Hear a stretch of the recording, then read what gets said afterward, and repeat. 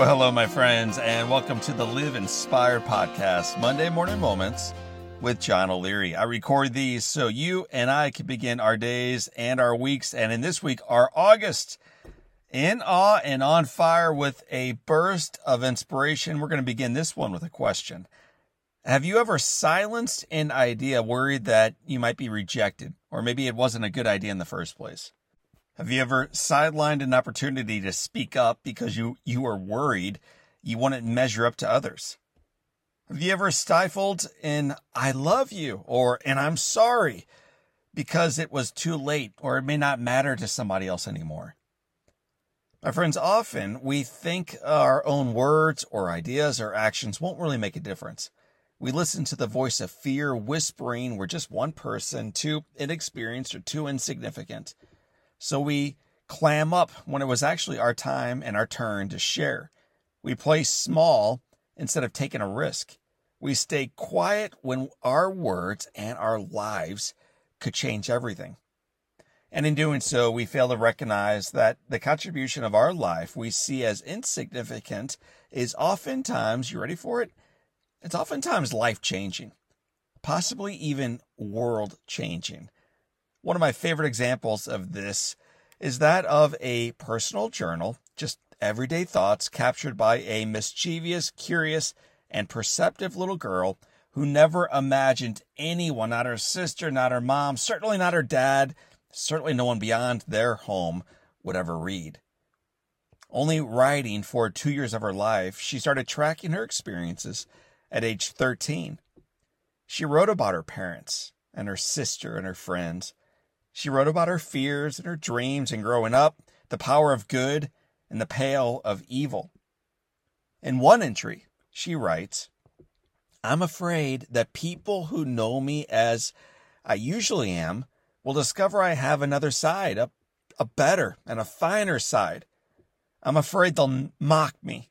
They'll think I'm ridiculous and sentimental and not take me seriously. I'm used to being not taken seriously. But only the light-hearted Anne is used to it and can put up with it. The deeper Anne is too weak. If I force the good Anne into the spotlight for even 15 minutes, she shuts up like a clam the moment she's called upon to speak and lets Anne number one do the talking. Before I realize it, she's disappeared." Anne Frank wrote this diary entry on August 1st, 1944. She was 15 years old. It was the last entry in her diary before her family's hiding spot was raided and the Franks were deployed to Nazi concentration camps for the crime of being Jewish. Anne's dad, Otto Frank, returned to the loft a year later, a broken man. He lost his wife. He lost his 2 daughters to unspeakable evil. He found, though, in that attic, the unfiltered musings of his deeper Anne. 2 years after her death, the journal of a little girl who feared being taken seriously was published. It ultimately sold more than 30 million copies, was translated into more than 70 languages, and inspired adaptations on the screen and on the stage. It has earned a place among the most beloved books of all time. The Diary of Anne Frank. My friends, in a marketplace that often compares our value and worthiness to the most impossible of benchmarks, I hope you're inspired by what readers of Anne's diary are still discovering 80 years later. That one voice matters.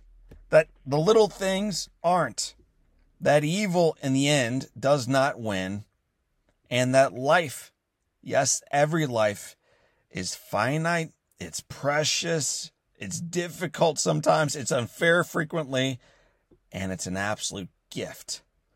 Savoring your life, tracking your experiences, finding your voice, and then courageously using it won't spare you heartache or rejection or missteps.